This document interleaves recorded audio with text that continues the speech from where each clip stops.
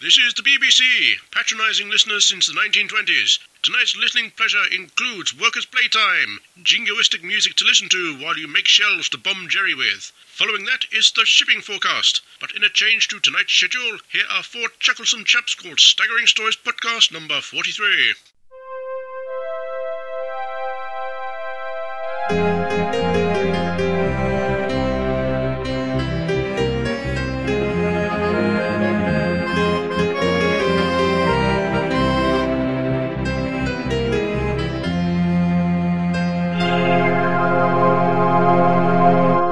Welcome, one and all, to the Staggering Stories Podcast. I'm Crumley. I'm Fake Keith. I'm Adam.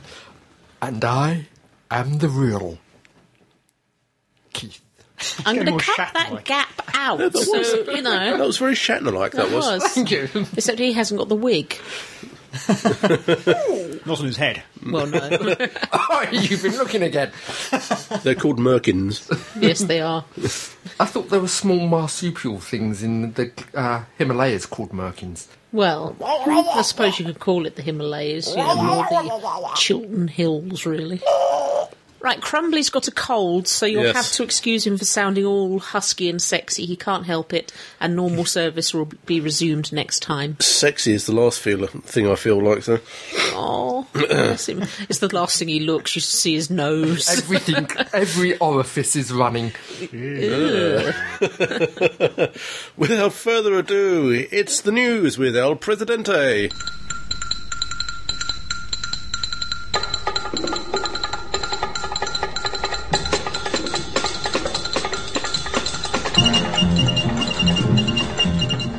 What's in the news box today, El Presidente? Before we do the news, actually, we keep forgetting to say hello to the head of Pertwee, and it's yes. shameful. So, Okay. Cheers. Yes. Hello, Head of Pertwee. Head of Pertwee. He's smiling benevolently down on us. Well, Kind of grimacing. Are you really. sure that's smiling or it's just constipation? He looks bigger. I don't know, but was he constipation? No, It looks he bigger. does looks bigger.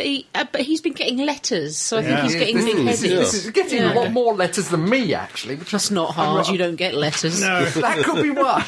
I've heard of phantom limb, but never phantom constipation. Anyway, Toy Rich, Doctor Who news. We finally have a broadcast time for the Easter special, Planet of the Dead. It will be on Saturday the 11th. So that should be tomorrow. Yes, if you're getting this when it first arrives. If not, you've missed it. Tough luck. 6:45 on BBC One and BBC HD. Oh, of course, it's the first of the HD ones, isn't it? It is. Will you be watching it in HD? Well, of course. on that Starfleet view screen size TV of his. Yes.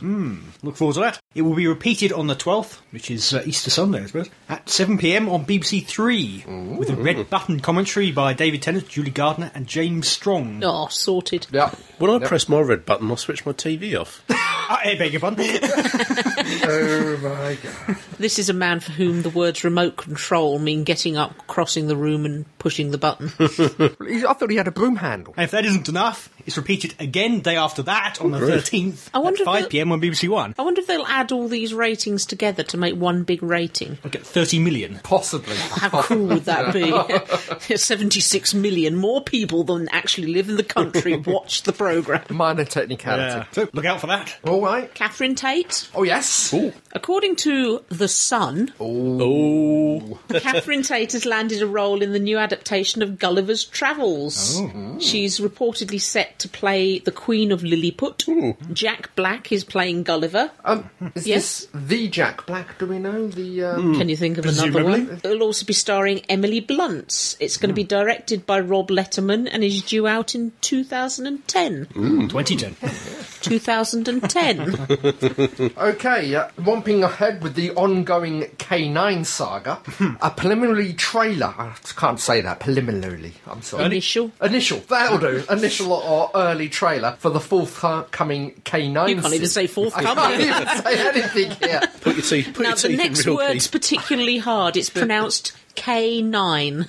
Okay? Okay, thank you. That's okay. K9 series has been released on YouTube. Woohoo. The trailer was made to promote the series at the, bear with me, the MIP TV Festival in Cannes. Series I can't even pronounce that either. Real Keith shouldn't be allowed to read things. It confuses his mind. I'm walking his false teeth in for a horse. Series co-creator and associate producer Paul Tams has noted that all music titles and K9's voice are for demo purposes only. And are not the actual voice. And I've got to admit, having listened to or watched the trailer, the voice is a little bit... Rubbish? Yes, that's the word I'm looking for. Could John Leeson be signing contracts as we speak? Who knows? But He hasn't got an Australian accent, has he, K9? K9 has an Australian accent. Oh, my God. Yeah. I'm trying to work out how he'd do that. Master, over here. And how He's falling down the wheel, master. Yeah, he's a little bit more Camp? camply flippant Flippant. than the K9 we're used I'm to. not even going to try Australian camply flippant. It's going to come out Welsh. Think of Priscilla, Queen of the Desert. Yeah, Tams also says that the monsters designed for the series remain under wraps. Now, admittedly, the trailer I saw didn't have any monsters in. That's because they're under wraps. Yeah. Trailer shows the first glimpse of the redesigned K9 in action, and that includes him gliding across what looked like Greater London, but obviously it couldn't because it's the Thames, Australian, should I say. I'm really having trouble today. You're having trouble with your worms, you really are. The trailer shows the first glimpse of a redesigned K9 in action. That includes flying over the Thames, which, you know... Why not? A little bit iffy, Harry Potter did it. And so did the Daleks, I know, but it doesn't look Come on, if you're going to London, you've got to fly over the Thames if you're capable. Yeah. Filming for K9 continues in Australia throughout April. The BBC is not involved in the series production, and K9 is expected to air on Australian Network 10 and UK digital channel Jetix in the autumn. I wonder if the BBC are kicking themselves that, yet again, they haven't got something signed up that they really should have done. I mean, first of all, it was Freema Agyeman. Admittedly, she hasn't flown across the Thames, but, you know... Give her time. Give her time. Swift boot. Splash. Ooh, more sequel news. Rory Brewer, president of Sony Worldwide Distribution, has announced there's going to be another Men in Black movie. Yay! Yay. We're yaying over that. I'm yaying. I was wondering if it's an April Fool's, but apparently not. The first one was good, but the second one wasn't. He also confirmed that Sony is hard at work on a Ghostbusters sequel and Spider-Man 4. All the projects are due for a 2011 release. 2011. 2011. Pedant. Additionally, Paramount Pictures is planning a sequel to its Star Trek franchise relaunch. They're fairly confident. They are. Well, Not that's even it, out yeah. yet. They're already working on a sequel. Also for 2011, apparently, isn't it? That's right, yeah. It'll be a busy year. Good year for film. Oh, very much so. J.J. Abrams, who directed the latest chapter, he's been drafted in to produce the follow-up alongside his Bad Robot partner, Brian Burke. He says, "There's obviously been a lot of hubris involved in signing on to write a sequel of a movie that hasn't even come out yet," said Lindelof, co-creator with Abrams of ABC's Lost, who produced the upcoming Trek but did not contribute to the screenplay. "But we're so excited about the first one that we wanted to proceed," He said. he said. Yes. I'm not sure if that's John Major or the cyber leader. Lieutenant, yeah. So, also in film news, Ridley Scott, obviously famous for many a film. Good Runner, Alien. That started at the BBC. He started at the BBC. Indeed. He's about to shoot Forever War by Joe Haldeman in 3D, no less. As opposed to 2D. Indeed. He apparently has been wooed by James Cameron's Avatar, which is this big 3D film, live-action film coming Well, out. most of it's CGI, actually, about 65% of it. Really? Like Star Wars. Yeah. Ooh, a big film to be doing, and in 3D, beginning of a new age. That's right, yeah. An even bigger film. This is not good news for me. Why is that? They're remaking A Nightmare on Elm Street. Oh, This dear. is the first film, apart from Police Academy 1 to 8, which was just a remake of 1, that I remember coming out, that they're now making a remake of. Jackie Earle Haley, who was Rorschach in... Watchmen? That's the thing. He's going to play Freddy Krueger. He's taking over the role from, obviously, the brilliant Robert Englund. Willie from V. He was, yeah. Yes. Never seen any of the Nightmare on Elm Street. Ah, brilliant. Johnny Depp got his big break in Nightmare on Elm Street. Ended Literally. up as a bloody smear on a bed. That's how it ended his days. I found when Wes Craven was writing and directing them, they took them in a completely different direction. When he wasn't, then they were just repeating what they'd already done. Yeah. Next. Oh, well, a bit of sad news. Are you allowed to talk? 'Cause, Well, I'm going to keep it together because this one's a bit of sad say, news. this is sad. Yeah, Andy Hallett, who starred as Lorne, the host from the TV series Angel, died of heart failure. Aged 33. Hallett was a fan favourite, died after a 5-year battle with heart disease. Oh. Apparently his father, David Hallett, was by his side. So he will be sadly missed, I think. Yeah. Yeah, very young. Younger Very than young, me. that was a 33, shock. yeah. So I loved Lorne, he was a great character. Oh, yeah. You know, he wasn't a regular, was he, originally? He started off, he joined virtually in the second series as an intermittent, and by the end of it, he was so popular. They made him permanent. Because I think, for the way the story ran, he was meant to die at the end of the second season. Oh, okay. Because they literally cut his head off. Okay. That'll do it. Yeah, but because He's alien. he's a demon, that didn't actually affect him all that much. But yeah, No, of course not. no, that is a great shame and a shock, really. Oh, right. The Shatner Project, Dr. Horrible, and the Guild win awards. Ooh. Apparently, this is the first annual Streamy Awards. That's what you've got. Well, it's From cold. every orifice. No, just my nose. Well, winners including the Guild, they got 3 awards. Battlestar Galactica, the Face of the Enemy, that got 3 awards. Yeah. The Shatner Project, 1 award. Best Reality or Documentary Web Series. And, oh, good grief, Dr. Horrible Sing-Along Blog gets 7 awards. Sounding success, though. Yes, Well, yes. good grief, yeah. Yeah, so very good evening for Dr. Horrible. Yeah, and the Whedon brothers. Yes. Best original music. I mean, how could they not win that? Oh, God, yeah. Any more news? I met somebody famous. Oh, yes, really? he did. Here we go, yeah. Should we set the scene? It was a semi-sunny day in Bath. It was a very nice day, actually. It was a very nice day in Bath. Birds tweeting. Birds were tweeting, cars were zooming quietly by, Roman remains were rotting in the ground. And there sat Crumbly, And fake Crumbly. and fake Crumbly, In the rooftop pool of the Bath Thermi Spa. clad in very, very little indeed. Fake Crumbly was dozing gently. She has to put up with the real Crumbly, so the girl deserved a break. No, it's me who does the snoring. Oh, sorry. When who should the real Crumbly spot? Sitting semi-naked, oiled and sweaty, glistening, Was next to his future wife. was he pert? He was pert. But Patrick Stewart. Yes, Patrick Stewart. Fake Crumbly took it in her stride and dozed off. Real Crumbly, I'm sad to inform, was a total fanboy. Yes, and I said hello. Yeah, well, I said, afternoon, Mr. Stewart, to which he went, hello. Was he sweaty and oiled? No, he was sort of up to his shoulders in the water, so all I could see was his head poking out. Okay. Any bubbles coming from... You want to know if Patrick Stewart, an acclaimed Shakespearean actor, farted in the baths at Bath? Well, I was wondering. No, he Were doesn't. there bubbles? No bubbles on. Yeah, but there again, he was humming to himself. What was he humming? He was just humming to himself, that's all, really. Oh, bless. Thrash metal of some kind. Did you get anything signed? No, unfortunately not, because he was only wearing a pair of swim shorts. Oh, okay.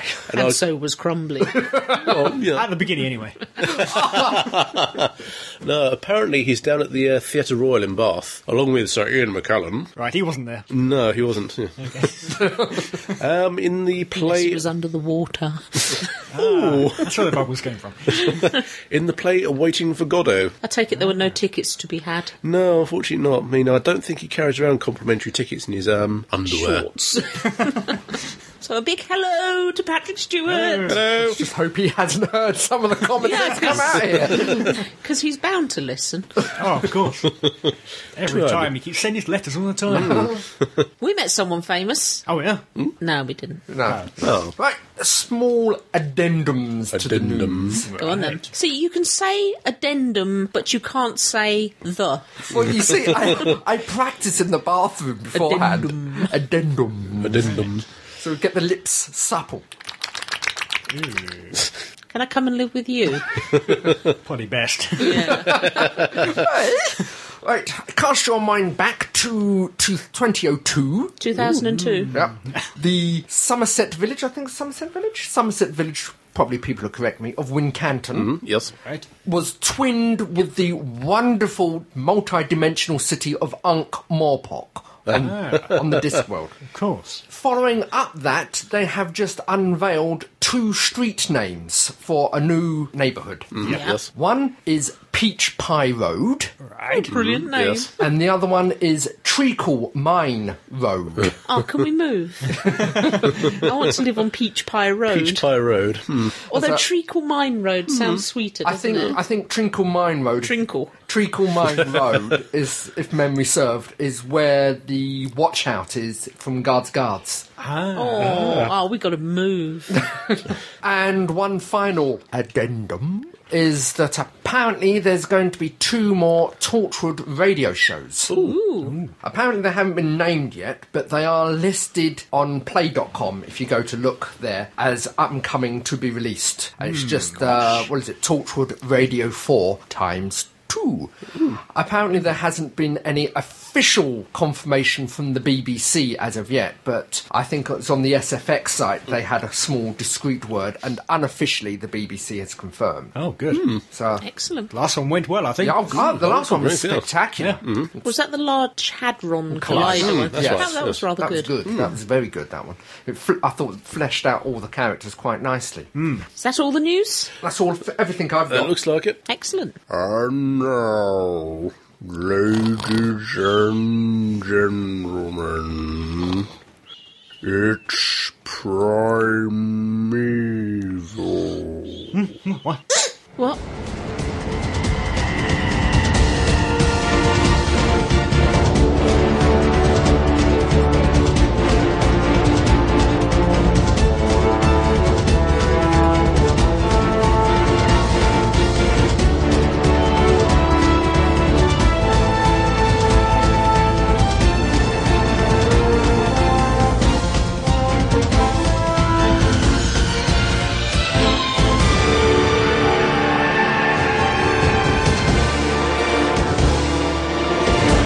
It's the first episode I've ever seen of Primeval. Really? Very It first was. episode. I'd never seen any of the others. I've caught a couple, and I've got to admit, the couple I've seen haven't grabbed me enough to drag me back to watch more. But as at the moment we seem to be bereft of any decent telly. It was EastEnders, but you won't let me review that. Now, if you want to review that, you can go and do the EastEnder podcast. Yeah, I mean, that bit with Archie and Peggy. I mean, Wasn't it interesting?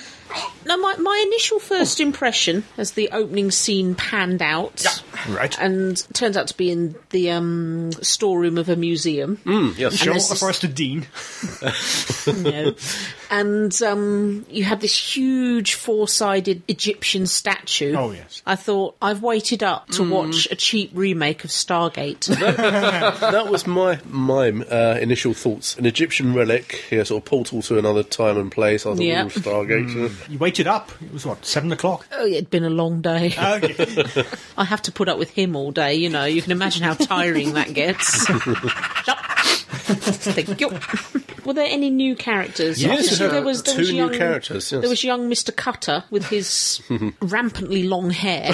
Yeah. Yeah, it's becoming a bit of an old Open University lecturer. With his long hair. Sort of. I think the Egyptologist. She was new. She was, you could She's tell been she was introduced new. in that story, and she was And the soldier as well. yeah. Oh, yeah, because you saw him being interviewed. That's right, Basically, they think they're in charge, they're not. Shoot them if they get into trouble. Well, for want of a better term, yeah.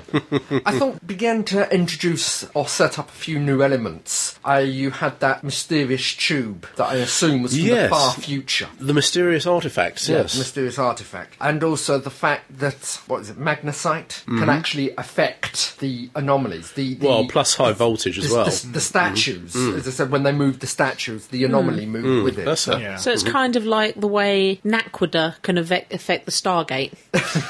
Spotting lots of similarities here. No, but the thing is, that was introduced within the first couple of minutes or a couple of episodes of Stargate.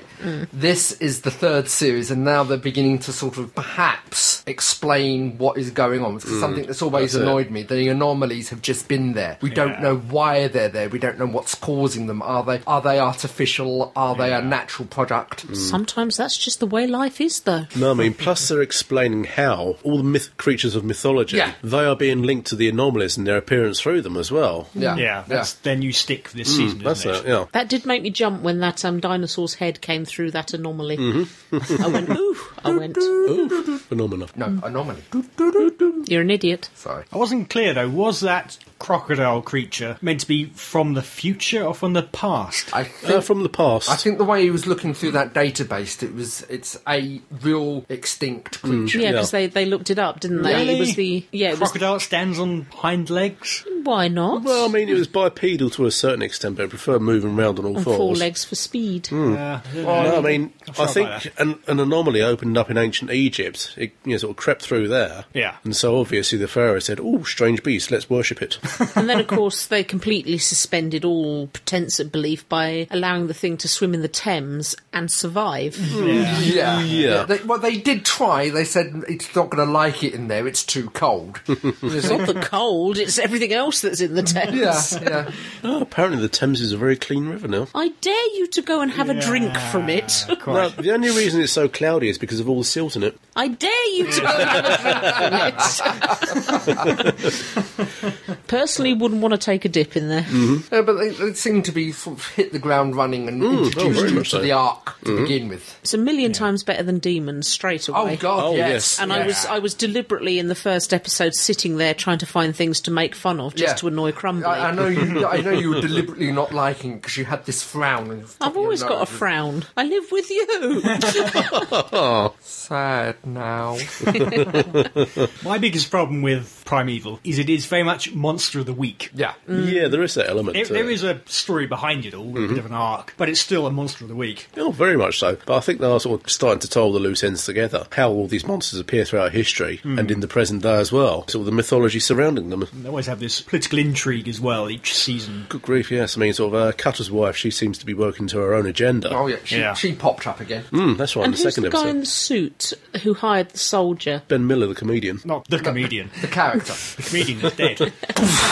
Yeah, is he working for them, or is he trying to overthrow them? He's their boss. No, he's their boss. Is Yeah. he's straight across the board. There's no hidden Oh, good grief, no. depths to him. No, I think he's the boss, but he's also just an arsehole. Bit of a jerk, yeah. Yeah. Fair enough, he's the boss. Well, he's just a bureaucrat. I could tell by the suit. And the red braces. Yes. I liked the red bracelet and that stupid 1980s shirt with the white collar and the red And then the stripes. Oh, they're Yes. coming back in. God, you've got one, I haven't you? haven't, no. Mind you, the second episode, very much a haunted house episode. Yeah. And very atmospheric, very creepy. Where was that? I take it that one wasn't based in the museum. No, it wasn't. It's an old dilapidated house. It's sort of set in a park somewhere up in London. No, I mean, there were a couple of scenes that do make you jump. Even more than the dinosaur head coming out of the anomaly? Yeah, I'd say so. For No, actually, that. it's a creature from the future that can camouflage itself. Very much Predator! like well, it's more like a chameleon. Yeah, it can change its skin tone and such to blend in with its background. So definitely, like Adam said, Monster of the Week. Yeah. Fair enough. But you never see them going to the kind of immediate future. It's always distant future. Or Distant that's it. past. Well, I mean, it's more convenient for the program makers, I suppose. I suppose so. Do they, do the characters go through the anomalies? Yeah. Sometimes, yes. I mean, there was one time where Cutter and the guy got killed in the last episode of the previous series. They went back to the, the Pliocene or something like that, and there were all these giant burrowing sand scorpion type creatures. Cool. How I've do seen they that get... film too. Tremors. Yeah. How do they get back? I take it all anomalies lead to 2009. They did actually come across another anomaly, which brought them out in the Forest of Dean. Of course.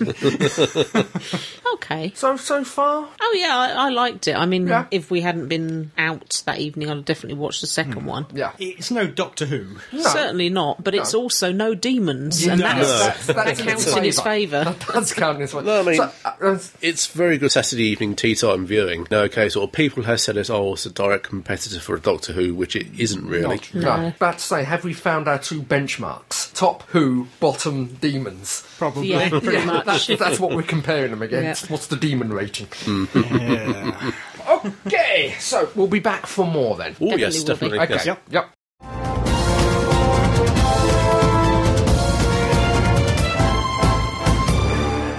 Okay, we've got a new segment now.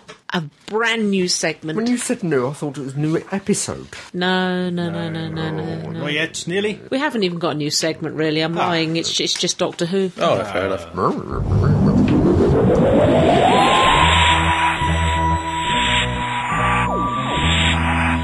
Right. For probably the last time, we're going to do a best of and worst of. Now, as you'll hear in the correspondence at the end of this podcast, people have noticed that we're pretty much running out of ideas and we really can't be bothered with this anymore. I sit there thinking so hard that my brain bleeds. Explains Best what. grimace, worst grimace. Yeah. Best laugh, worst laugh. Well, exactly. So we're going to go out with a bang with our best and worst writers. Oh.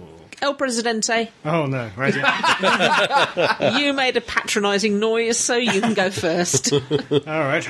Go with the easy one. The best old Who writer. I bet we've all got the same one. I bet we have. It's probably a bit unfair. Probably should have a runner-up, really. Robert Holmes. Yes.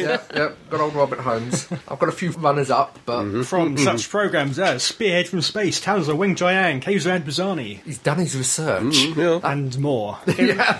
Many Pyramids of Mars. Oh, yes. more. Yeah. Talons of Wing Triangle. He said that. Did he? Bugger. Yes.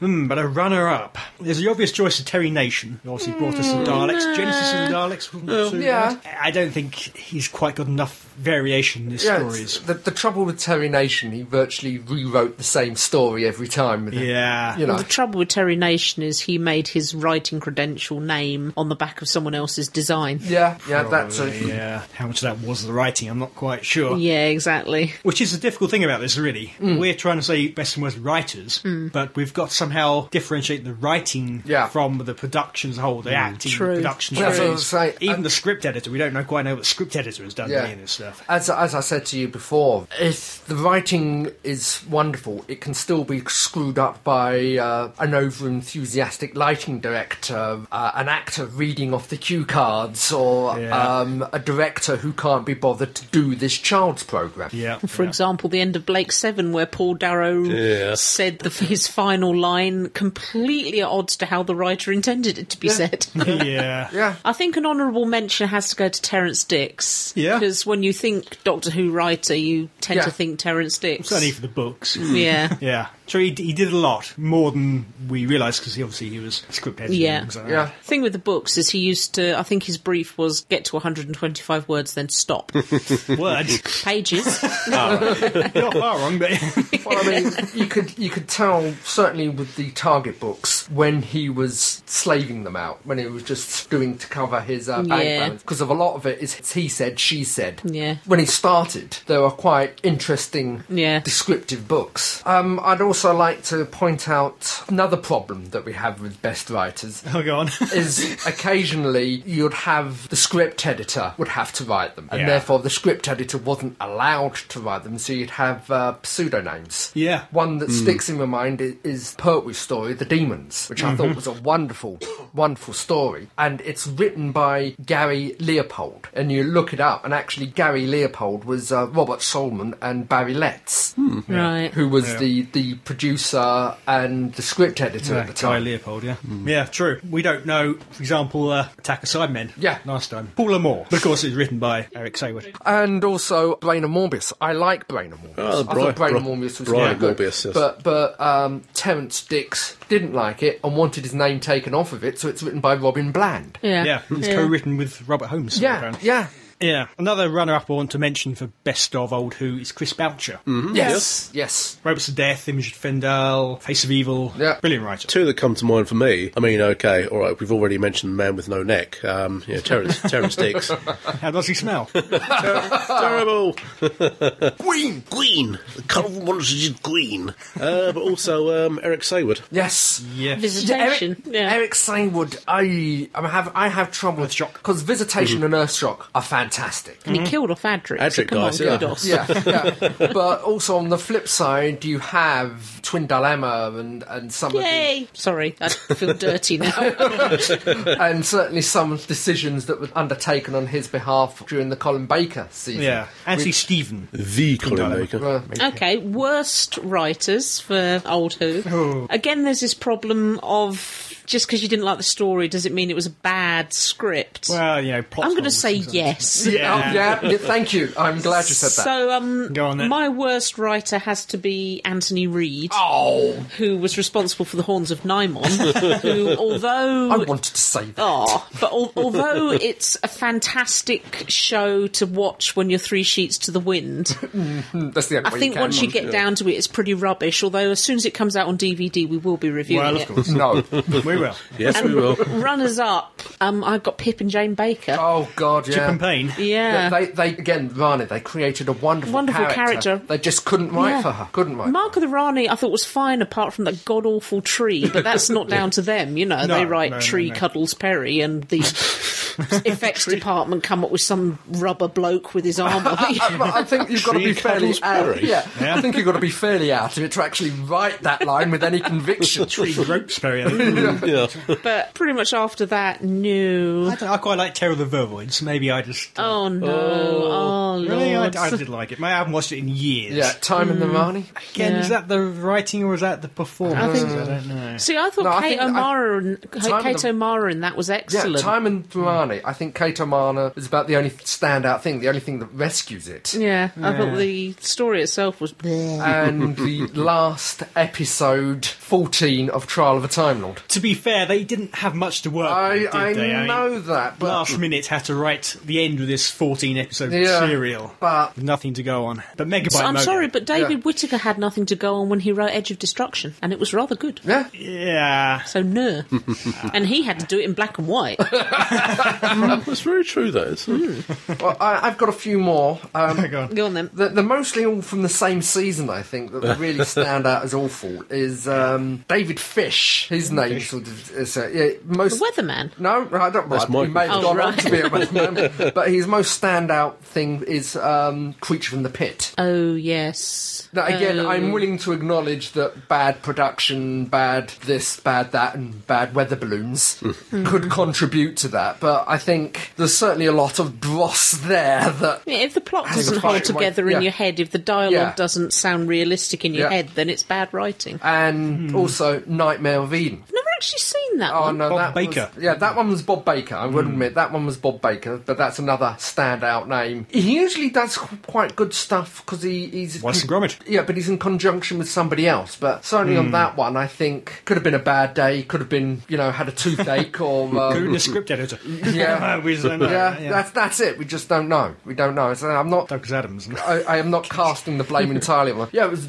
something that I remember reading. I can't remember who it was from. Could have been the latest monthly or one of the monthlies. Is Douglas Adams' main attitude to make Who good was to make it more silly. It's not silly enough. Yeah. So Doesn't always work. no, No, and certainly during that period, because that season finished with the Horns of Nymon. And it says it all. Yeah. Lord Nymon. Yeah. So that's my little frothing rant over and done with. El Presidente. I think you've covered the ones I was going to mention, but was Nymon Yeah. is there. They haven't really seen it, but by reputation. Ultimate Foe. It scars Chip and my Payne. memory. Yeah. But I was thinking things like Time Lash, and I think... Yeah, so I was it gonna mention that. It's not really the fault of the writer that they had the unfortunate casting of Paul Darrow, the tinsel effect. Yeah. I mean, not the writer's I fault. think that one's down to effect. I thought the story, Time Lash the story, was fine. That is another thing that strikes me is I think I would like to have mentioned Warriors of the Deep, but looking that on paper, dinosaur bursts through airlock. On Yeah. paper, looks wonderful. Yeah. But Yeah. it's the pantomime horse and the rubber. The rubber door. Overlit to death. The execution of it falls flat on its face slightly. That's the trouble. That's the difficulty with this. Maybe it was overambitious when they were writing it. They had too much in their mind for the budget. Yeah. They were writing Hollywood scripts for a Yeah. BBC budget. BBC budget. Look at Time Lash, this citadel, this futuristic citadel, all these citizens, different classes, and you get Yeah. a bunch of few people. 15 people in a about white a room. dozen people. who are the principal cast. Yeah. It doesn't really give the effect you Yeah. expect. Yeah. So basically, writers getting ahead of themselves equals bad show. No, not necessarily. Not necessarily. Because it is down to the scriptwriter to go back to him and say, look, we can't do this. Can you think of another way to do it? Can you think of another way to present it? Well, that's what they did in Warriors of the Deep, and they said, OK, instead of a dinosaur, let's have a pantomime horse. And they went, yeah, OK, we'll do that. That doesn't look good on paper. Crumbly, anything to add? Well, going back to the man with no neck again, I mean, I can't really criticise him for what he's written for the actual TV shows. I mean, it's more than novelisations. I mean, he writes them verbatim, word for word, without any deviation from the script. If he'd injected a little bit of his own writing style and a few embellishments... Yeah, I don't think it was in his brief. If I may point out, during the time of the Virgin New Adventures, I think he did either the second or the third, the German one, the Hitler one. And that was a fantastic book. It leapt off the page at you, and it's incredible. It was you can't put it down. You then have, I think it was the Centauran one, which was a Seventh Doctor story, but it was frameworked around a fan video. Now, the framework, again, is fantastic. The bit that was the fan video is he said, she said.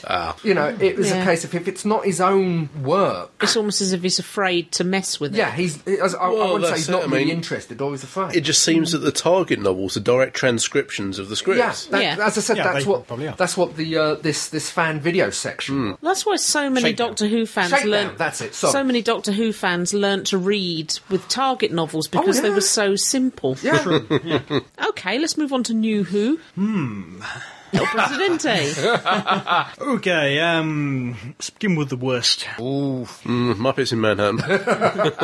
Yeah. Hard to choose here. Obviously, Muppets in Manhattan, Helen Rayner, the script editor, I think, at the time. But then she excels herself with Sontaran. Not sure excels, certainly a lot better. Well, Tom McRae, Rise of Sidemen. Yeah, that was a missed opportunity, I think. It was good, but wasn't what it could have been. I think a lot of that was interference from Russell T Davies, though. I think a lot of it is rewritten. Yeah. Which bits? Good bits or the bad bits? Yeah. It's tough to say. But then we have Russell T himself with Aliens of London, World War III, Runaway Bride, not my favourite by a long shot. Voyage of the Damned, I'm quite a fan of that one myself, but it is very derivative. Such a rip-off. It's hard to say it's a good... No, it's watchable, but would it... I don't think it's an original idea at all. It's as far from an original idea as you could possibly get. But I think, for me, out of those, I'd have to go, I think, for Tom McRae, I'm afraid. Yep. I think he hasn't written anything again ever since. Yeah, I think that's probably a good sign. I've actually got Russell T down as my best and worst. Oh, really? Right. I've got to go along with that to a large extent. But of course, we should inject here, this is excluding the Vast Toffee. Oh, the Vast Toffee would just be best. Best at everything. Yeah. Does everybody agree he would be the best? Yes. Yeah. So anyway, Russell T. I mean, as El Presidente said, he's written some clunkers, including Voyage of the Damned. But then he and Love and Monsters. Then he turns around and writes Bad Wolf, Parting of the Ways, Tooth and Claw, and Doomsday, and you think, oh God, you're brilliant. So he's a bit of a muddle, our Russell. Yeah, certainly. Yeah. I like to be left-fielded, and some of his plot devices are blatantly obvious. I mean, the best one I can think of, sometimes he can be so obvious in his writings with Last of the Time Lords and Sound of Drums. As soon as the word, Paradox Machine. The Paradox Machine is mentioned, I think, right, that's how it's going to finish. Yep. They're going to reset the button and none of it's going to happen. Yeah. And so whatever happened in those two episodes didn't matter. Yeah. I mean, sloppy. Yeah. I must admit, with that one, I was expecting a twist, because we sat there and we said, well, that's what's going to happen. And then I'm thinking, no, it's not going to be that obvious. Something's going to happen that's going to cancel that out. But it never did. You're sitting there waiting for it to happen, and it doesn't. And it's disappointing. And perhaps that's part of the cleverness. It keeps you hooked in, because you're thinking, what's it going to be? What's it going to be? And then you just go away angry and have to kick the cat. Yeah. And the trouble is she bites back, and I've got scratch marks all up my leg. Crumbly? Your worst? Oh, my worst. Well, I'll say it's the usual suspects, really. Aliens of London and Third World War. Yeah. So Russell T. Yeah. As I say, I mean, he's very much his own worst enemy. You occasionally get the feeling that perhaps it needs another polish, another writer to go over the top, but because he's the head writer. Yes. Well, that's it. Back then, he was the be-all and end-all. Yeah. Perhaps there's something in that old Who mantra of not letting the script editor or producer write it. Yeah. Of course, they circumvented that occasionally. Yeah. Because they need to get scripts done. Because of necessity, rather than... and quite a few times, the necessity were the good stories. Yeah. Because it was done under panic. And But this new regime, we want him to write a lot of new stuff. Oh, Yes, we do. Yeah, we'll see what happens. Yes. Quietly optimistic. It's very much going to be a new broom, so with the vast toffee, MM, and Matt Smith as the Doctor. Have we missed anything? We haven't done our best of it, have we? Well, I think we'd all agree. Go on then, let's have your best of El Presidente. Well, nobody's mentioned Cornell. Oh, no, Paul Cornell. No. Yeah. Father's Spectacular. Day and Family of Blood. Two hits and very good. Like really sad fans, we went to the Fitzroy Tavern in London on Thursday and met up with a couple of new friends, some of whom were very, very harsh about Family of Blood. Really? Very harsh indeed. I must have missed those conversations. I did. I stood up for it, I did. Good on you. Good on Yeah. you. Mark Gatiss as well. Yes, Mark Gatiss, yes. Yeah. With Unquiet to Dead, particularly. Idiot Lantern, not so much, maybe. There has been the comment raised against Unquiet Dead that it's Who by numbers, but Yeah, it makes it good. but I can't see that was a problem. No. It still stands out to me. It was everything that the BBC did spectacularly, a period piece. Yep. Yeah. And also, as I said, the Who by numbers, and at that point in time, I think we needed it. Bit spooky. Yeah, exactly. I mean Good old the Who. teaser with the old lady screaming towards the camera. That was the freakiest one we'd had so far. That was an original cliffhanger. Yeah. Yep. Toby Whitehouse, the school reunion. Yes, yes, because he's gone on to being human. We did. Yeah, Yes. so I think from a script point of view, School Reunion I didn't find as impressive. I think the whole point of School Reunion being good balanced on the fact that Sarah Jane Smith was back. I really didn't think awfully much of the script as a whole. Maybe. I mean, the Krillitanes, they were a good new monster, and Anthony held the whole thing together, but I thought it was a pretty average script. the dialogue, the confrontation between the headmaster and the Doctor. Again, that I thought the two actors, they carried that off. It's the difference between the script itself and the performances, and an excellent performance can make an average script seem superb. It's down to the dialogue as well. You know, who I'm trying to side with you. Who created that dialogue? So how much the script editor is in Russell T put into it. But I must also mention, James Moran for The Fires of Pompeii. In a good way or a bad way? In a very favourable light, actually. Okay. Especially with the twist at the end of it, where the Doctor and Donna are turned into this Roman family's household gods. Yeah, very sort of enjoyable twist at the end of it. Although he, again, could this just be Catherine Tate's performance? He did the whole making the companion realise that it's not always going to be tidy at the end. Well, that's it. Sometimes people die. It's not always wine and roses, so... Yeah. Anything else? no, I'm out. Yep, it's my lot. Yep. Okay, so if you have any particular favourites you'd like to shout at us about, we're bound to have missed some. We always seem to miss the Always big do. obvious. Yeah. We had to look up Robert Holmes just to make sure we got him in there. You can contact us on show. At Staggering. Stories. net. You could ring us as well, but that would involve giving you El Presidente's phone number and he won't let us. The battle line. Triple X directory, isn't it?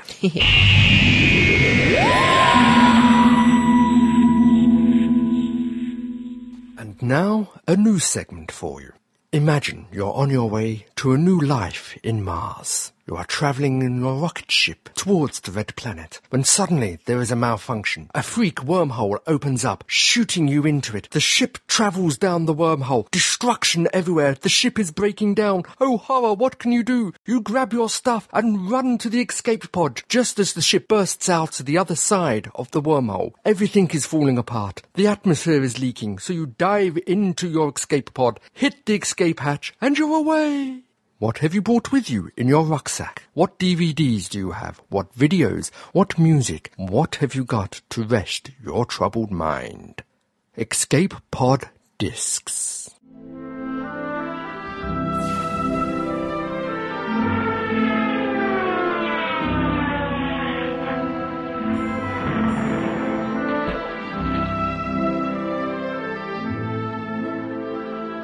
Fake Keith, what do you have in your rucksack? DVD-wise, first of all, you've got to accept that I will have with me a DVD player, a computer, a monitor, a broadband connection, and an electricity source. These are a given. I mean, you've got to send out your emergency signal. All in your rucksack. Cool. All in my rucksack. The rucksack is dimensionally transcendental. Thank you. Fair enough. DVD-wise, I would have a lot of firsts. I would have the first series of New Who box set, the first series of Stargate box set, Indeed. and the first series of DS9, because they were all absolutely excellent and completely watchable. Yep. They were all new and exciting. They had big ideas. They hadn't disappeared up themselves yet. And, you know, when I'm whiling away lonely hours floating through space, I would happily watch them. Yep. But when I'm not in the mood for DVDs, I may want to play a game. Ooh. Yeah. Now remember, I've got my broadband. But yep. That's it. You see where it's going. You disgusting little pervert. No. No, he could see where it was going. Yes, because he knows I'm about to say I'll be playing World of Warcraft. Oh, I'm sorry.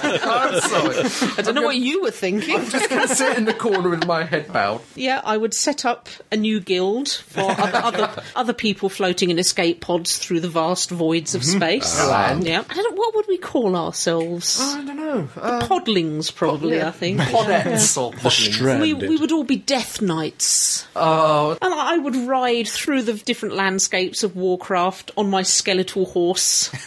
Yep. I'd just have a damn good time, because, you know... Hacking and slashing. Yeah, and let them find me for my £10 a month, because they're not getting it. But sometimes, you know, you just don't want anything electrical. Sometimes you just want your music and your books. So I think in the background, I would have The Best of Murray Gold Volume 1. Okay, Volume 1. Volume 1. Alternating with the Mamma Mia soundtrack on eternal loop. Oh, dear. Yeah. Suicide, isn't it? with a bit of Jean-Michel Jarre chucked in for good measure. Yeah.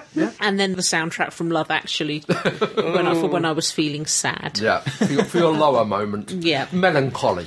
After listening to Mamma Mia a few times. Hate you.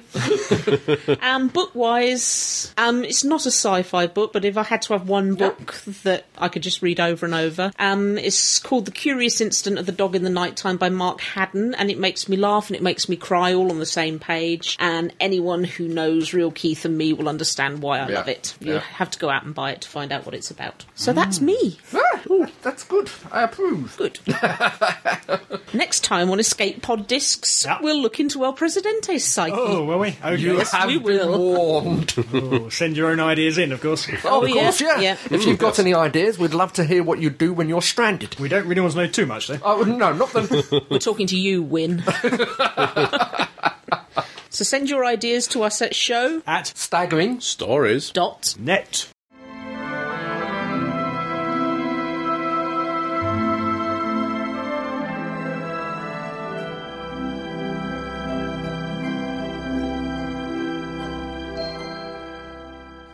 Good news, everybody! Ding, ding, ding, ding ding. ding ding ding ding ding ding ding ding ding ding ding ding ding. Shut up. Sad now. That, if you already hadn't guessed, was the introduction to Futurama. I thought it was Crossroads. You said we were doing Crossroads. She got all these videos from the library to watch Crossroads. I had to say upstairs. So we're not doing the episode with Doris Luke and the loofah. Oh, yeah. Oh, yeah. God, that was Kathy Staff at her best. We digress. We've been watching a DVD. Yes. Yes. Into the Wild Green Yonder, the latest Futurama offering. Which is potentially the last.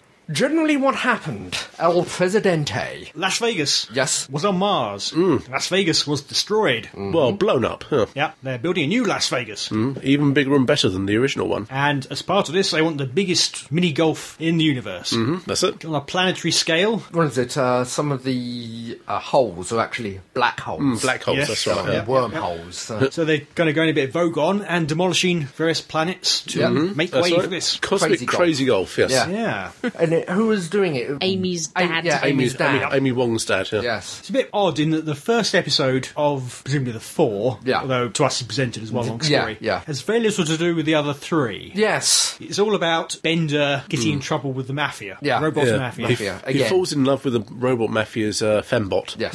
The last time they did this was Bender's Game, which I felt was very episodic, but it did all run into each other. The stories run. But this one, it seems to have, how can I put it, they're beginning to run out of ideas, because it didn't seem to have really anything to do No, it's completely with forgotten. the rest. Yeah. I mean, usually they have an A and a B story running through the whole film. Yes. This one, they only seem to have the B story running through the first episode, and then Yeah. it was just dropped. Yeah, so Bender had lots to do in the first episode, and then later on they kind of try to shoehorn him in by making him work for the president, was it, or something? That's something along those lines. Yes. Yes, but apparently they can't demolish this certain planet because it's got lots of new life forms Yes, on it. well, you get the idea that it's, how can I put it, not the first planet with life on it, but certainly a planet that keeps kicking off life That's right, yeah. throughout the galaxy, for want of a better term. Yeah, somehow remembering all species that have died in the past. Yeah. That's it. The place is used as a repository for them or something like that. Yeah. Repository.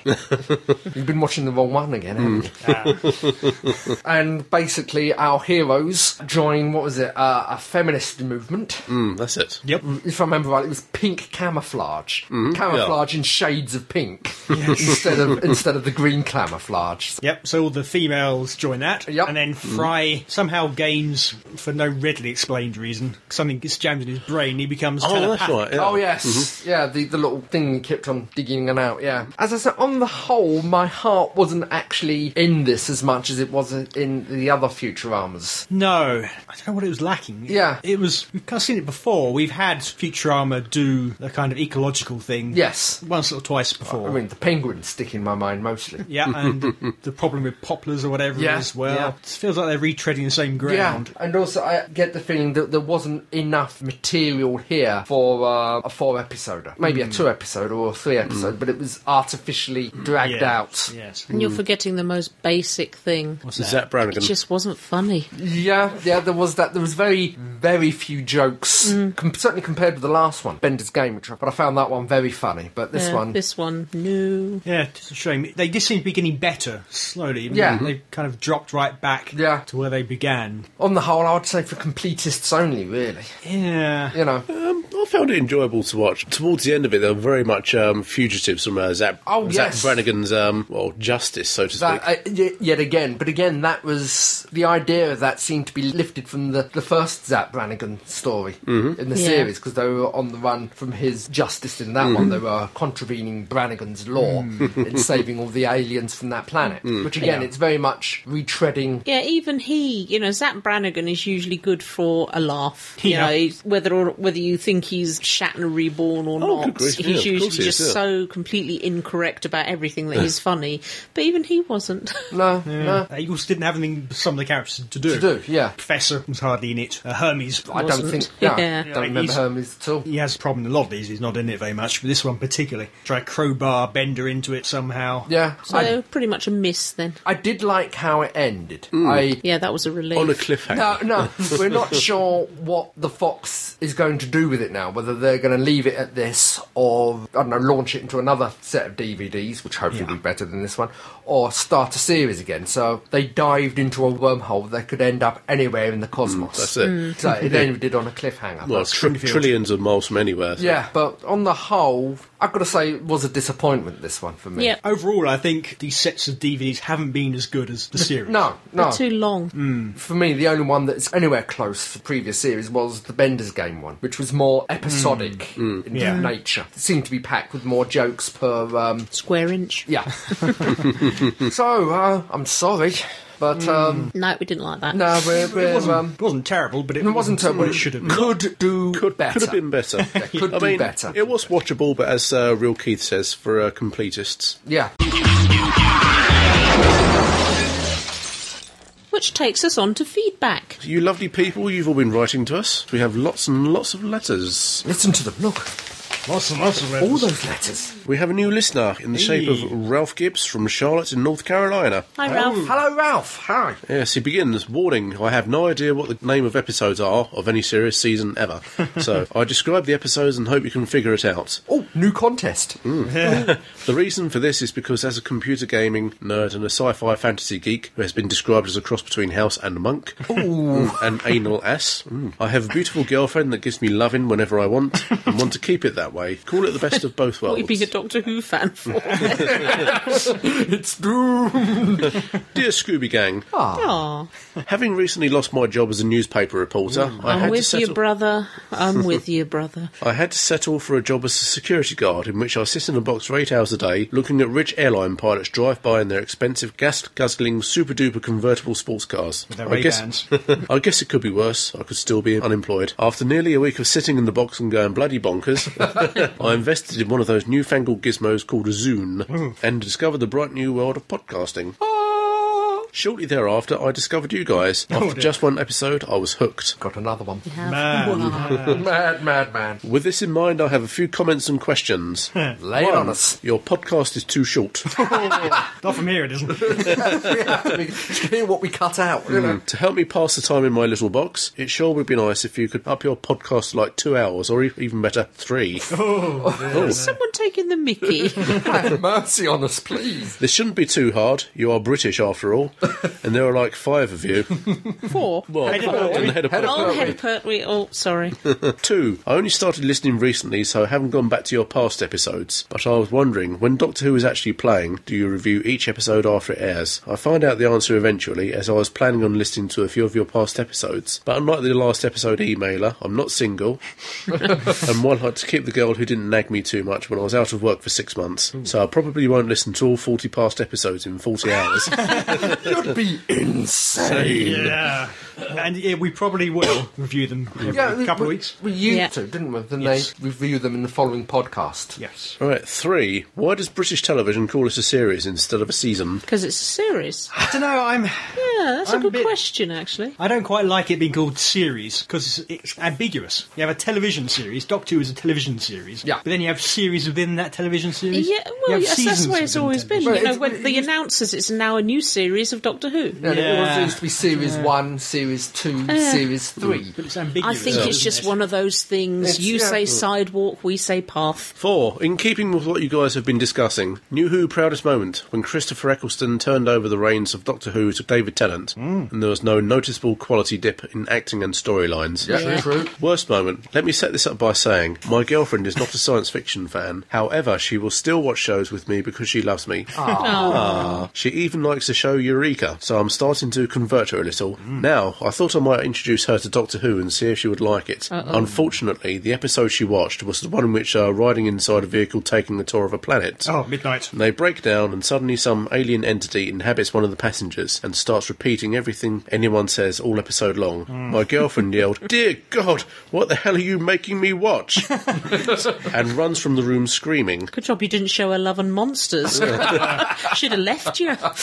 That was the end of Doctor Who for her and my worst moment. Should have chosen the Moffat first toffee. Yeah. Proudest old Who? Well, I never watched when I was a kid, but hearing you guys ridicule old Who, I'm guessing my proudest movement would be not having seen 99.9% of old Who. Oh, we're harsh. Instead, I watched the crappy classics Lost in Space, Buck Rogers, Battlestar Galactica, and any other science fiction show I could find. What about that 0.1%? The only episode I ever watched as a kid was the one in which the Doctor came back to Earth and the Daleks had taken over Earth. That was all I remember of it. Is that John Pertwee? Could be John Pertwee. With the Ogrons? Yeah, could be. Dalek Invasion. Dalek Invasion with William Hartnell. Oh, could be. Could be Peter Cushing, probably. But I do remember wanting to see more. Now, after 30 years, I get to. 5. Who do you consider is the best or worst Doctor ever? Oh, no.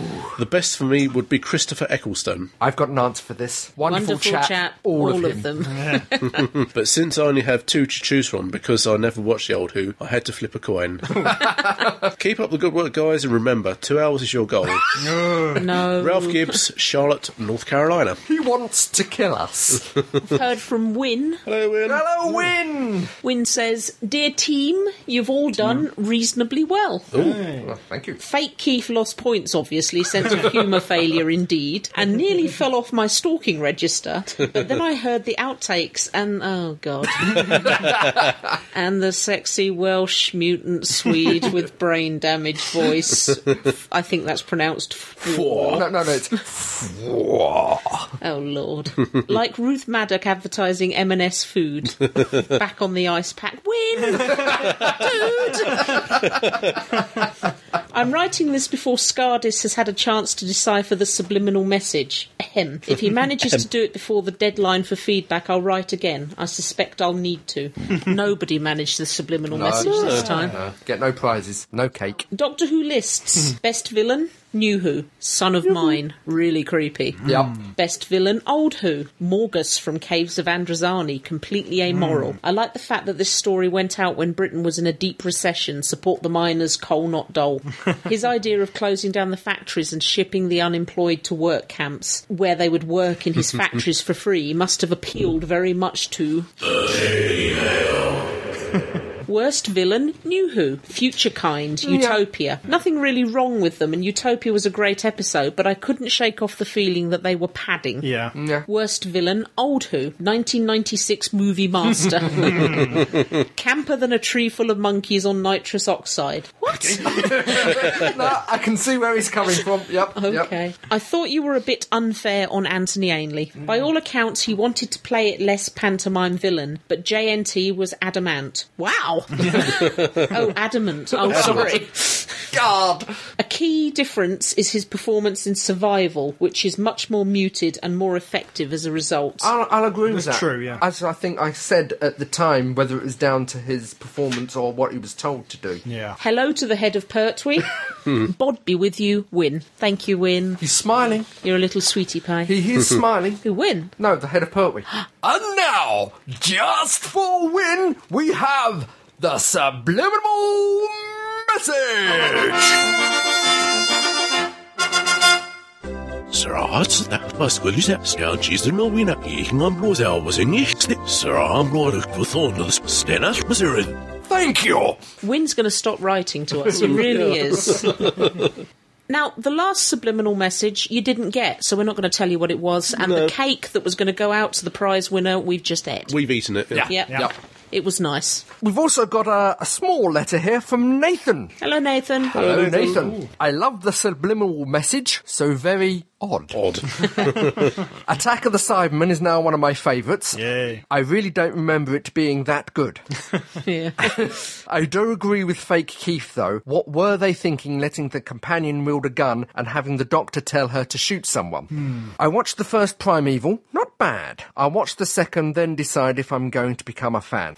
And finally, from Nathan, a big hello to the head of Pertwee. This is getting out of hand. He's getting more letters than we More are. fan mail than us. Yeah. Well, there's head love. Pardon? I have one here from Eric. Hello, Eric. Hello, Eric. Alexandria, Virginia. Hello, head of Pertwee and the podcast. Oh, jeez, he gets first billing now. Reserved to podcast He's team. taking precedence over us now. God. Another great show with number 42. I do wonder whatever happened to the real Keith who started the podcast before he went off on a tangent about Babylon 5. I don't know. He's still sitting in He's the still corner, going on about it, muttering yeah. to himself. Yeah, he'd be there 5 years, I'm sure. His replacement did a credible job, though. So I wouldn't worry too much about where he is. Thanks for reading my letter, and not for totally ripping me to pieces for my criticism of Series 3, though I don't think I'll ever like Martha Jones. Oh, poor Martha. A fun, stupid bit of trivia. The creator MacGyver... Excuse me. Point of order. That should be MacGyver. Lee Zlotoff. Great name, those. That's a great name. It's like it's an anagram of something. Is the most famous alumnus of my alma mater. Woohoo. Okay. Your alma mater was called Woohoo. Woohoo High. Quick note on sci-fi becomes sci-fi. In the USA, sci-fi as a genre is not cool, but a lot of people like sci-fi content, so this is a network's attempt to establish themselves as a brand of science fiction that is accessible to the masses. Yeah. Seriously, this is how American corporations think. Yeah, I can believe that one, yeah. Branding. I wonder what the American fans think. Yeah. though. Well, there were over 1,000 comments on the Sci-Fi Wire site when it went up, most of them negative. I'm not surprised. Yeah. It's ridiculous. Anyway, Andy was right. The Dollhouse is getting much better. I think it was actually me, Adam. I think Fox will kill it before the story plays out. Yeah. Call it the Firefly Precedent. They're actually running trailers for that on Sci-Fi UK now, so... Are they? Yeah, for Dollhouse. Yeah, it is getting very good. There is some hope, apparently, that it might get a second season. We'll see. But anyway, back to Eric's letter. Sorry. Generally speaking, I think you guys were all pretty right on with your best-worst picks, especially Fake Keith's bravery concerning Sutek from Pyramids of Mars. Bravery, see? Yeah. I wasn't talking out of my bum. Bravery. Why he and the entire story gets such a reputation is beyond me. The extra on DVD about Sutek's life after the show is quite funny, though. Yeah. Now to my picks for best and worst villains, old and new Who. Best villain, new series. This may be dorky, but I think the minute or so of Sir Derek Jacobi as the Master was far, far too short. Agreed. Yes, I forgot every word about that, yes. And he made a greater impression on me than any other new Who villain. Yeah. Those eyes, when he first changes, absolute evil. Now that is an act. Oh, yeah, completely. Yeah, if you can do that without saying a word. Yeah. You're rustling. Sorry. I mean, what do you think this is? I was trying to rustle quietly. Worst villain, new series, John Sim. as the Vindicated. Master. Oh. Thank you. Not Thank the you. actor's fault, of course, but Real Keith nailed it during the podcast. Personally, I think the Master's scream during his regeneration is supposed to imply that something has gone terribly wrong and driven him insane. No other regeneration has involved screaming, but if that's supposed to be an explanation, then why was it never spelled out? True. Yeah. In any case, the Master would kill you just as soon as look at you, but I don't think he would ever beat his wife. Whoever John Sim was, he wasn't the Master that we used to know. It's agreed. I think that's so far below him. Yeah. Really wouldn't bother if he was going to do anything to her. He'd have killed her. Tawdry. Yeah. Yeah. Over a bowl of soup, something completely Yeah, innocuous. The original Master wouldn't have to lay a finger on her, Yeah. just out of fear. Yeah. Anything. Yeah, Just- and another thing, if he was going to kill her, he'd lay it on a sumptuous meal beforehand to get her sit down, Oh, wine yeah. and dine her, and kill her just before she tucks in or something. You know, it would have been sadistic, not Joker. Vicious. Anyway, best villain, old series. While Davros and Genesis of the Daleks was my immediate first thought, and the only time he was the true equal for the Doctor, my vote has to go for Fenric, Curse of Fenric. Yeah. The idea of an ancient, scheming, evil entity just waiting to be born into the flesh. This is Doctor Who does the Antichrist. I think it works wonderfully. It was. Worst villain, old series. While Sutek sucks as a villain in many ways, I don't think anything tops the Nucleus, aka Mr. Giant Shrimp in The Invisible Enemy. Yes. Well, that's what puzzled me about the Invisible Enemy. The people that took over. Why did they sprout those really hairy eyebrows? Dennis Healy's.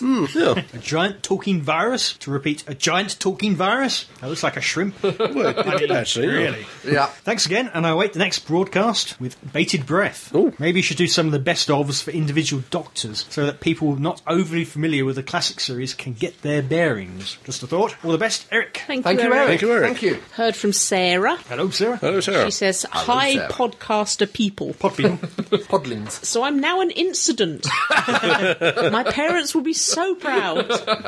What on earth? Oh, that was the Sarah The incident. Sarah incident when you didn't credit her, yes. Also, at the end of that podcast, there was the outtake where Fake Keith, I believe it was, sounded very afraid of me. I'm hurt by this. I'm about as scary as a 1970s rubber Doctor Who monster. So you're very scary indeed, then. There's me. Doctor Who villains, I agree 100% about Anthony Head as the headmaster in School Reunion. He's such a good actor and they really should bring him back in a different villain role. Yeah. However, I feel a strange obligation to argue a tad with Real Keith on his choice of the Master Right. as a bad Who villain. I'm ready. You're not allowed to speak. She's not here.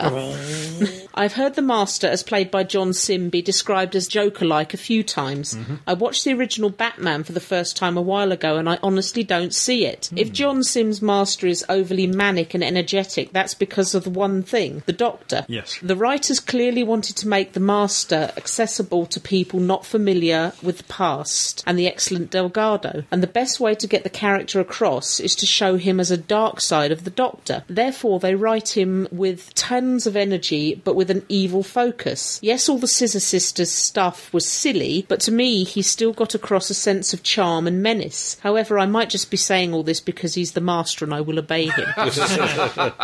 Thank you for sharing what you're reading, playing. Isn't Stardust good? Very different from the movie, but very excellent. I'm not nosy, I'm just curious. Watchmen was fantastic viewing. It really felt like a mini-series instead of the film. Yep. The only criticism I really have is that the violence was a bit relentless, and I agree that the non-powered superheroes seemed, well, superpowered when fighting and not like normal people.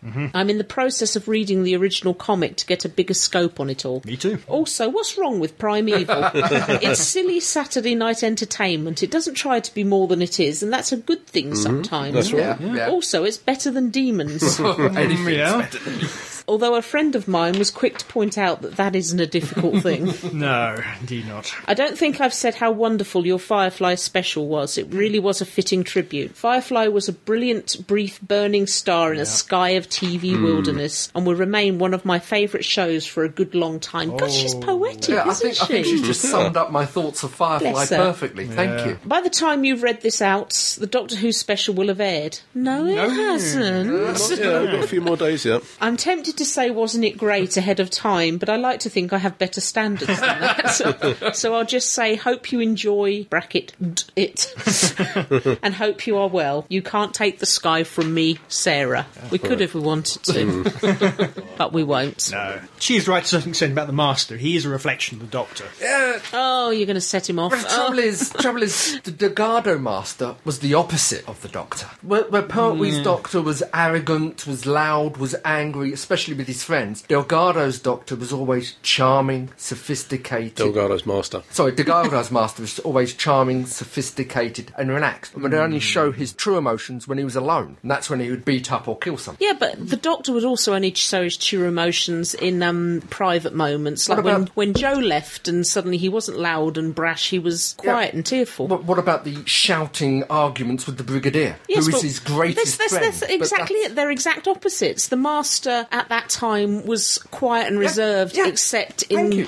private moments when he was insane, and the Doctor was insane except in quiet moments when he was quiet and reserved. So they play off of each other, and that's exactly what John Sims, Master, did with the Doctor. No, and we're in the letters now, so we're not meant to be talking. No.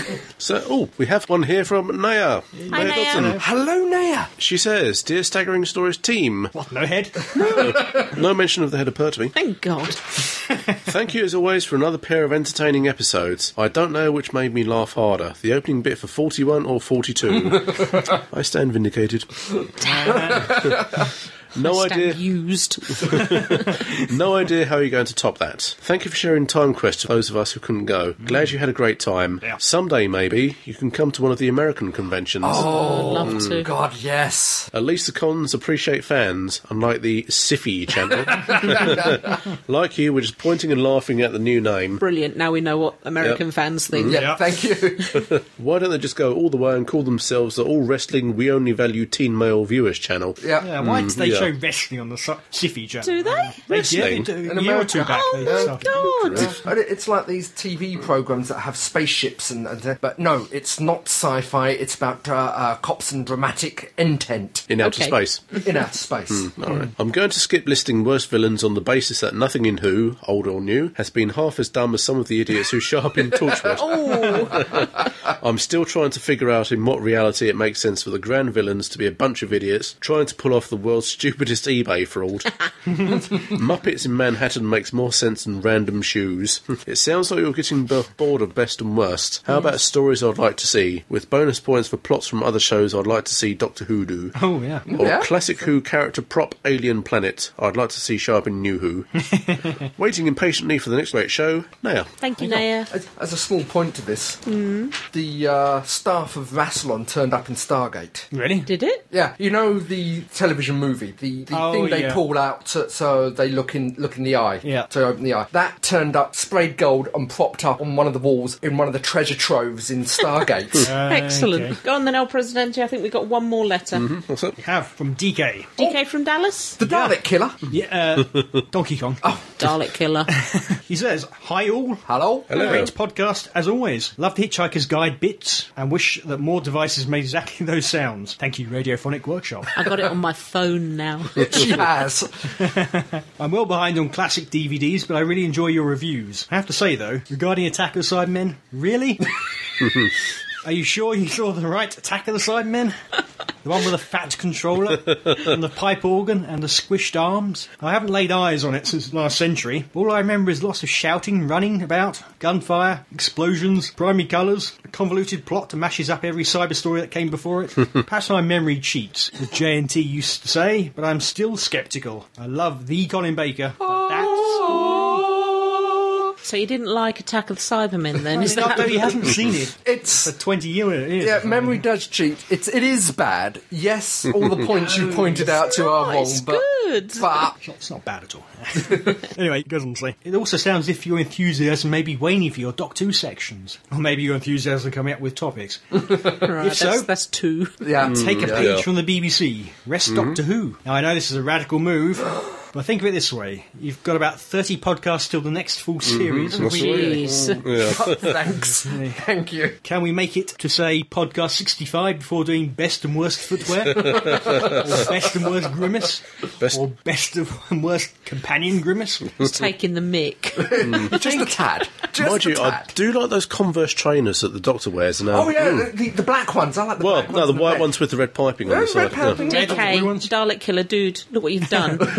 It's Derek, isn't it? But anyway, Derek the Dalek Killer. no, just Derek. Oh, I suggest a temporary rest for Doctor Who, and in its place, for a few weeks, let's talk Trek. we may be able to do both. I think we should do a Yeah. bit of both. Maybe. Yeah, no, I've got no problem with that. Good, because if you had, you wouldn't be joining in again. Oh. We'd have to get another Keith. I'm sure next time we'll be reviewing a new Doctor Who. Oh, yeah, yeah. Oh, yes. Anyway, I'm going to get bouncy. Stop it, you'll break the chair. Sorry. he continues. With a new film coming up, Star Trek, the Trekometer is heating up. This is an excellent time to revisit Star Trek. The series, the films, the characters, the aliens, everything. The singing. If only for a few weeks. What say you, good people? Best DK. P.S. Thanks for mentioning my podcast. No problem No at all. problem. I think it's something to certainly stick in the pot and cogigate over. Potboiler. Yes. Yes. Cogitate over pots often. Oh, I do. All the This thing time. bubbling away. Tin Dog has been in touch. Oh, yeah. And he sent us some pictures. Now, Tin Dog, as predicted on this podcast, Yeah. has produced a tin puppy. Oh, that's nice. A little girl of a tin puppy. Oh, Yeah. congratulations. Yes, congratulations to them. to Yes. both of you. And Tin Dog has got her a little T-shirt that's got a picture of the TARDIS on and says, Daddy's Little Time Lady. And I don't know if he's made this, it's quite clever. He's taken the little Time Squad figures Yeah. and made them into a mobile for above the cot. It's so cool, I want one. It's inspired. It is, it's brilliant. So congratulations, Tin Dog. Yes, congratulations. Yeah. And Mrs. Tin Dog, who did all the hard work. Yes. Yes. Says you. Shut up. So, unfortunately, that brings us to the end of another podcast. But we'll be back with more of the same, more fun and frivolity, more news and reviews, more Who, old and new, even some Star Trek. Maybe. Maybe. So, until then, this is me, Crumbly, saying, be seeing you, Bye. Goodbye. Beam me up, Scotty. and stop rubbing yourself against Patrick Stewart. You have been listening to Staggering Stories podcast, Series 1, number 43, featuring Adam J. Purcell, Andy Simpkins, Fake Keith, and Real Keith Dunn. The views expressed here, those of the speaker, and don't necessarily represent those of the other speakers or the site. No copyright infringement is intended. This podcast is an El Presidente production for www.staggeringstories.net. Oh, don't forget, new Red Dwarf, Easter weekend, on Friday, Saturday, Sunday, 9 p.m. on Dave. Don't miss it. The filming for Stop. K9... I'm so sorry. That's going That's on. what I think of you. I burp at you. Fart in your general direction. And so there's a chance there. We're probably going to cut all of that. That can all be cut, 'cause that made no sense. I know. It seemed like a good idea at the time, but it just sort of petered out. Oh, yeah. Sorry, people. News, lots and lots of sequels, apparently. Oh, well. Yes, Rory Brewer, president of Sony I Worldwide. thought he was going to say Rory Bremner. Well, it could be Rory Brewer. Oh, sorry. The poor guy, it's as if he started off having a name and then they just really couldn't be bothered finishing it. Yeah. Rory Brewer. I'll start that again. Sorry. Send Lindelof, co-creator. John Major sounded like he got a cold this week. Yeah. I think you should get the pest killers in, because you've obviously got John Maber's neighbour.